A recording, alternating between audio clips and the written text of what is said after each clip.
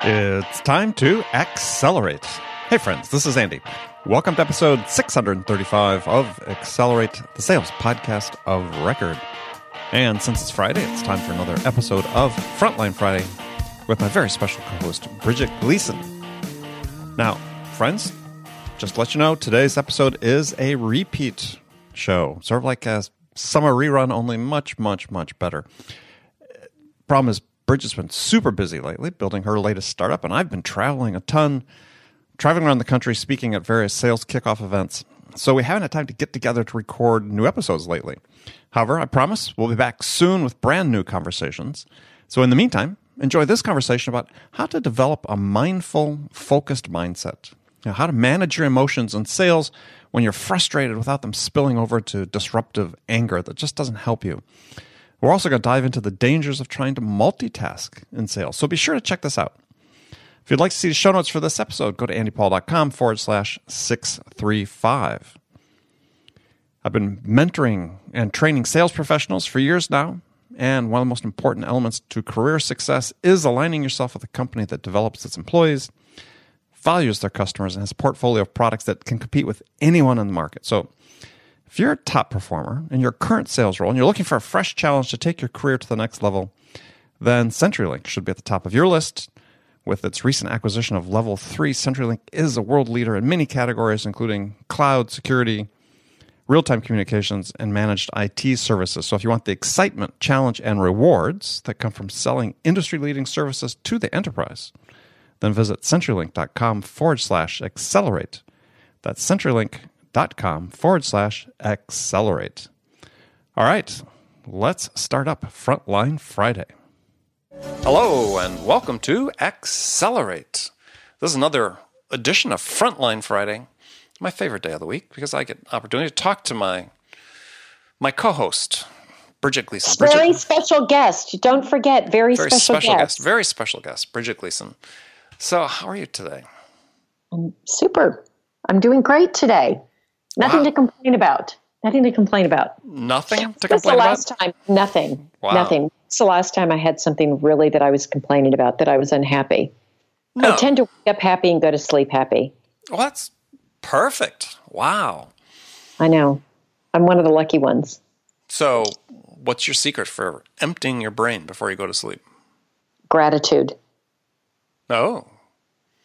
I was going to say alcohol, but yeah, gratitude works too. No, alcohol's, I don't think is I think that one's probably not as good. I think gratitude is when you can remember at the end of the day, God, what a great life. You know, we all have things to be thankful for. Mm-hmm. And there are definitely people that have real challenges. I feel like I'm fortunate that, you know, I've got challenges, but I've got so much to be thankful for. So that's what I try to remember. Try to remember it at night. I try to remember it in the morning, throughout the day, especially when I feel frustrated. Well, here's a question for you along those lines. Something that I was having a conversation with somebody yesterday about this is, how do you impart that to people who are at earlier stages of their career? Because, yeah, it's clear we learn as we get older how to adjust to the ups and downs of life better than we do when we're younger, and to spend less time worrying about them and fretting about them and ruminating about what I could have done differently and so on. I mean, as you get older, it's easier to sort of say, well, that stuff happens, right? And tomorrow's another day, and it'll be, as you say, wake up happy, and it'll be another day another opportunity to succeed, as one of my friends always says. So how do we help people who are, like I said, at the earlier stages of their career come up with this mindset, we'll call it, because we're going to talk about mindset today, and the gratitude mindset, if you will? You know, gosh, Andy, it is hard. I mean, experience, it's one of the benefits of having a few more years on the planet is, like, I had a really frustrating morning. Here I say that everything's great, and it is. Oh my God, I had such a frustrating morning. As you know, my team is in Tel Aviv, and I am not. They're 10 hours ahead of me, and all kinds of stuff happens. And I get up around 4, and I've got phone calls and emails and text messages and Slack chats, and it's as if the sky is falling, okay, around my team. And I felt really frustrated without getting into any of the details, but I felt really frustrated. And I took a minute and I reflected on the fact that through my career, boy, oh boy, I've been a lot more frustrated than I was this morning. And I can't remember why any of those times I was so frustrated. Exactly. And that I'm frustrated about, I'm not going to remember. So I just was able to say, okay, let me just deal with what it is, because it's not going to stick. And I guess when you talk about how do we impart that, I think we try to model it. I think modeling it and then talking about it. I don't know any other way, is model it and share it. Share and give people permission to not get all worked up. No, well, I like that. That's another way of thinking about it.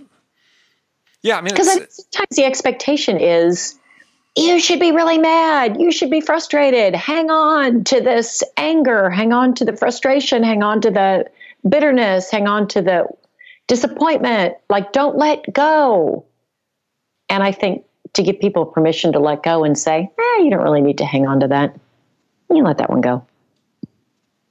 Yeah, well, it still doesn't mean you're not going to go back and address the problem. It's just you're going to do it from a different perspective. Absolutely. Right. It has nothing to do with addressing the problem or not. You address the problem and let it go. Don't hang on to the emotion around it. And that's hard. That's still hard for me. I can get worked up. You? I know. Shocking. I know. Shocking. Well, but it's an interesting lesson. You know, we look at this period in our country's history where you could say arguably one of the most emotional political seasons we've seen. And one of the things that seems to be clear is that that those emotions haven't really dissipated much here several months after the election. Yeah. Well, and people don't want, sometimes we get an adrenaline rush from big, strong emotions, from anger. I mean, it changes our body chemistry, and you get adrenaline from it. And so I think there are people who are also addicted to the negative emotion, just as much as you can be addicted to winning a big deal. You can be addicted to anger. You can be addicted to all of these. Our body chemistry changes. Mm-hmm. So we got to break the addiction. Yeah, it's interesting you bring up the idea of addiction, because I was listening to and watching a video that featured Simon Sinek, and he was talking about sort of four core issues that challenges that millennials have in the workplace, but one of the ones he talked about was this dopamine driven addiction to our screens. And not necessarily our screens as much as what we receive through them, right? Every time we get an email, every time we get a text or something, we get the shot of dopamine that we become addicted to because it's pleasurable. And then we start thinking about we start anticipating when we're going to get the next one, right? And that starts becoming a distraction in our day. So it's very interesting. What's funny about that is I have the opposite. I wake up in the morning. Mine isn't, oh my God, I'm so excited. Who's pinging me on Slack? It's, oh my God, really? This early? I haven't had coffee? Mm-hmm. Really? Like, I don't have a positive emotion. I have let me shut my computer for 10 minutes. Well, I'm not a millennial, though. I'm not a millennial, just in case anybody was confused about that. I was. Huh. I know. So, it sort of leads to a sort of related question a little bit. And I was just thinking about this, because again, I was having this conversation with someone recently, is is I gave a workshop to a client not that long ago, and about 80 inside sales reps.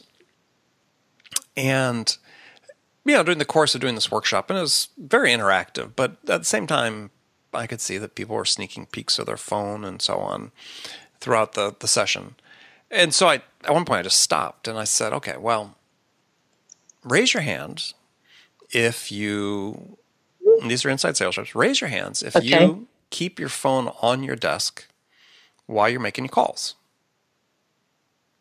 And 100% of the people raised their hands. Wow. And I've asked this in more than one instance, multiple instances of companies, and it's pretty much largely the same. Is here we are trying to keep people focused on a task, which is really focused on the customer, and yet we keep these what I call weapons of mass distraction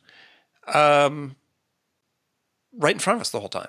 And so I asked the question, and I said, okay, well, who among you, so virtually all 100% raised your hand, who among you will actually look at your phone if it buzzes or notifies you of activity while you're on a call with a buyer? And again, it was virtually everybody. Just say, oh yeah, they'll pick it up and look at it and set it down. And you think, okay, that's no big deal, right? Just a little harmless multitasking, except, the science is absolutely conclusive that we don't have an ability to multitask or rapidly switch between tasks. And so it's like, we talk about this addiction, just how powerful it is. That, in a sales context, we're willing to take our focus off of, or we feel compelled to take our focus off of the buyer because we're addicted to getting the rush of getting a text or seeing what the latest social update is or whatever. Well, there's also, and somebody wrote a book about this, responsiveness. Mm-hmm. Needing to be really responsive. And I've had people say, I'm monitoring chat or text or whatever because I'm interacting with a customer. So I've heard that too, wanting to be really responsive, and we've got all the tools to be really responsive. Right, but there's sometimes. So if you're on the phone with one buyer, you have to prioritize that. I mean, you can't. Well, that's true. You can't take your focus off of them because you might only have one opportunity to really capture their attention. We've talked about that before, right? You have to earn them more additional time in small increments. So last week we had spoken about that. And so, gosh, if you take your mind off the ball, eye off the ball, mind off the ball, for even an instant, there's a researcher at the University of California in Irvine who did a study and found that it can take minutes, multiple minutes, to sort of re-engage the level you were at before with just these little distractions. And so if you're thinking, gosh, I'm trying to conduct an effective Q&A with the customer, do some discovery, really listen to the answers they're giving, you just can't do that if you're looking at your phone. Multitasking. And you're trying to multitask. Think about it, though. Think about the other channels where people are now interacting, like chat. Mm-hmm, mm-hmm. And there's all kinds of chat, and how one person will be managing 4 or 5 different chats. Right. And they're having to switch context. We're also getting to this. I wonder how this is going to evolve for us, Andy. Is it going to persist and we're getting these little bits of information and that's all we're sort of getting, and it's not deep engagement? I know what we do is we try with the chats to move them to another medium of communication where, it's personalized. Again, it's more personalized, where it can be a little bit longer. And sometimes we'll move from chat to text to email to a phone call to in person. Like, it's these varying levels of engagement that we're able to get from a customer. But I guess to your to the point that we're speaking about, I just wonder how I wonder how these different communication tools and the fact that even millennials are used to doing this multitasking is, as they're coming of age, is this are the dinosaurs, okay? Present company excluded. I'll talk about myself only. Are we going to have to adapt to sort of this and incorporate it? Maybe not adapt, but incorporate this quick communication in these different channels as part of our sales process. It's not natural for me, but I feel being more and more led into it. Well, but the thing is, the scientists are showing that we're just as humans, we're not capable of doing that efficiently and effectively. But that doesn't mean but we may still do it and have it be ineffective and inefficient. Yeah, and still do it. Well, that's true. We can go through life and count the things we do that fall into that category. But I mean, I was reading this article that talking about a scientist at Carnegie Mellon did test with some subjects where they were, see if I recount this correctly, is had three groups of people that one was sort of interrupted taking a test. I think they gave them a certain test, and one was the other group was interrupted, but then told once, but then told that another interruption was coming, and then the third group was never interrupted, but had been told that an interruption was coming. And that first group that was interrupted, that based on, they went back and re-engaged and finished this test they were taking. The conclusion was, and it sounds a little harsh, but basically it said that they scored substantially lower on this test than afterwards than before they'd been interrupted. And it was like, I think the conclusion was, they said, the interruption made the test takers 20% dumber. So if you think about that in the context of, you said you have a chat operator, a chat person that's managing multiple conversations, is just based on what science has found already, is we know a given that each of those conversations is going to be suboptimal. So as you do, getting them to a more one-on-one conversation, direct one-on-one. Where they can be focused, where everybody's focused. Where everybody's focused. This is a one-to-many. That really becomes an imperative. Well, because think about it, the person on the other end, so on the chat, I mean, given all the statistics as well, they are probably multitasking too.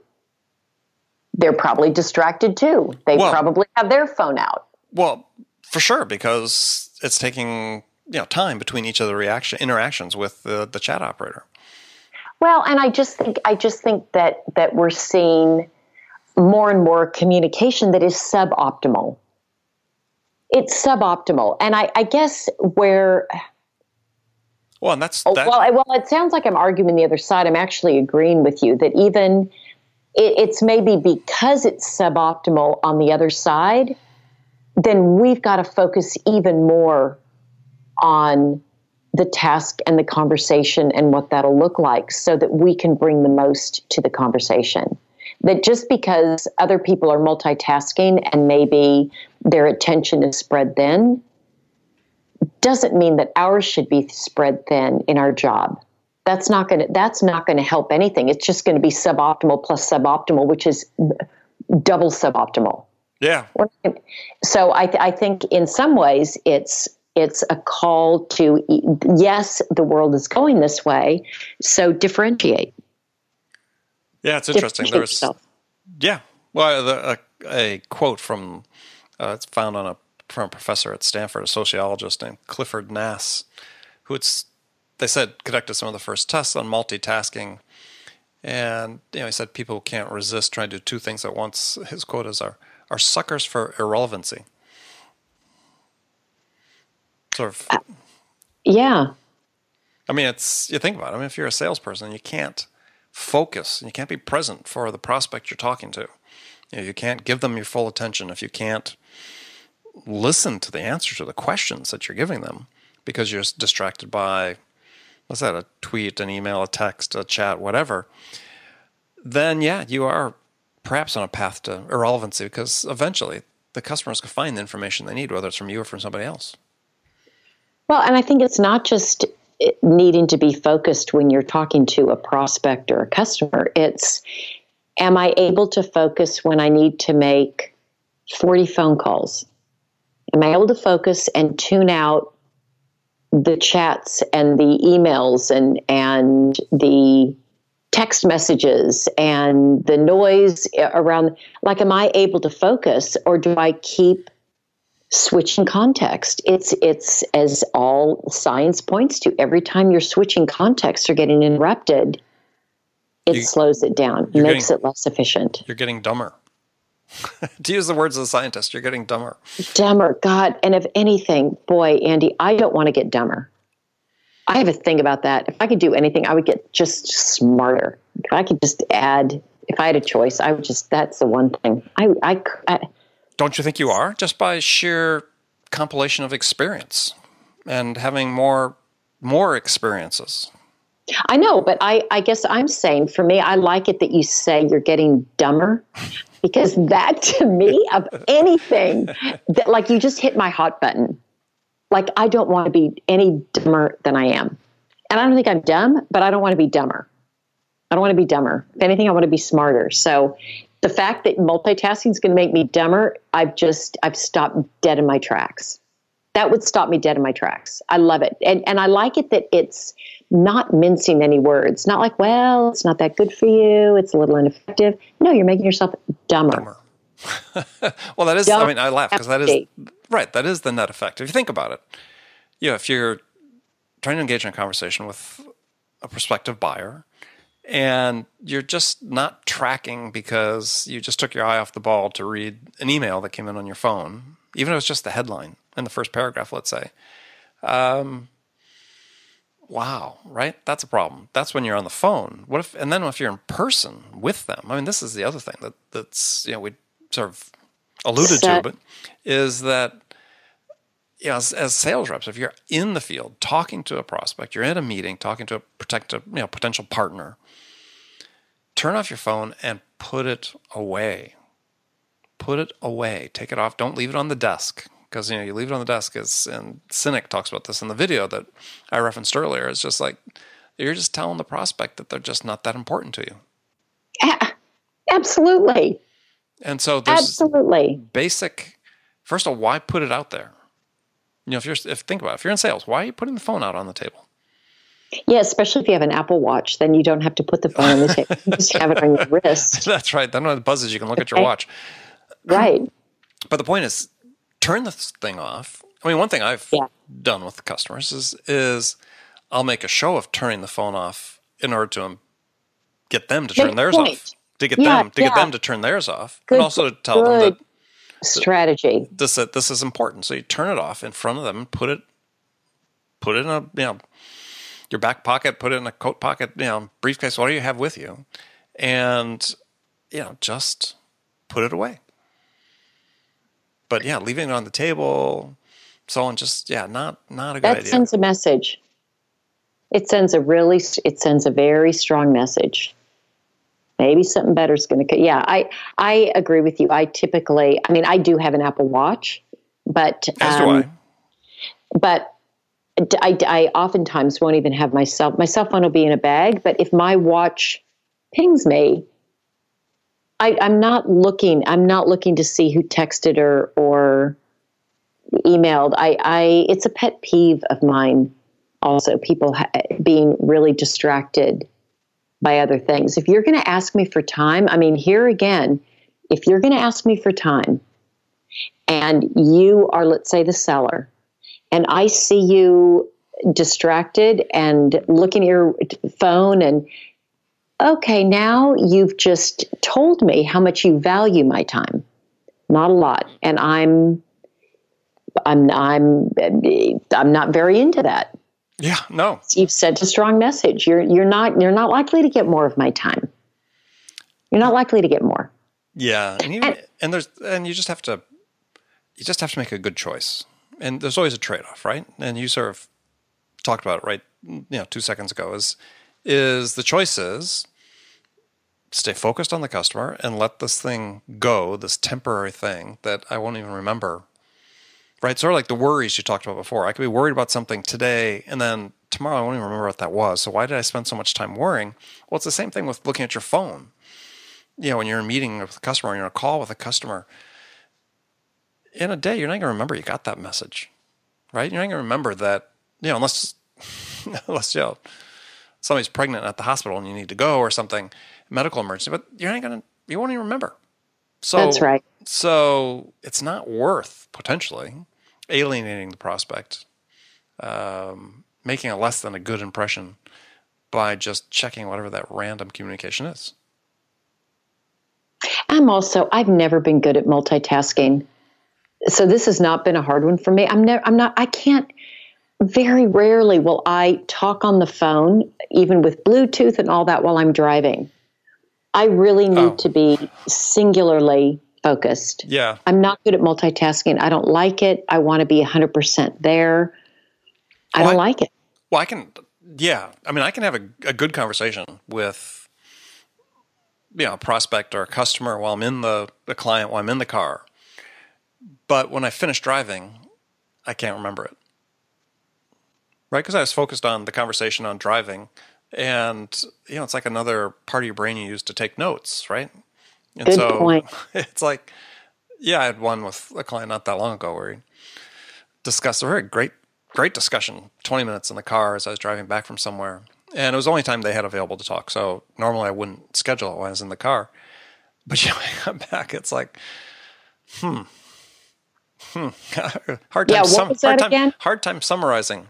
So I basically, it's exactly what I told the client. I called her and said, can we do that again? Can we just go through the highlights again? And I fell on my sword because, hey, it's what it was. But never again. So, all right, Bridget, we've reached the end of the road for today. But not the end of the road, period. No. Just for today. Just for today. Just for this Friday. So, as always, absolute pleasure to talk with you. And friends that are listening, absolute pleasure to have you join us here today. Do please continue to send questions in. We didn't have one this week. We did last week, which we based our conversation on. So be glad to take those. You can send those to Andy@zerotimeselling.com. And I guess that's about all I know for today. So Bridget. That's all you need to know. All right. Friends, thank you. Bridget, thank you. Talk to you later. Have a great week, everybody.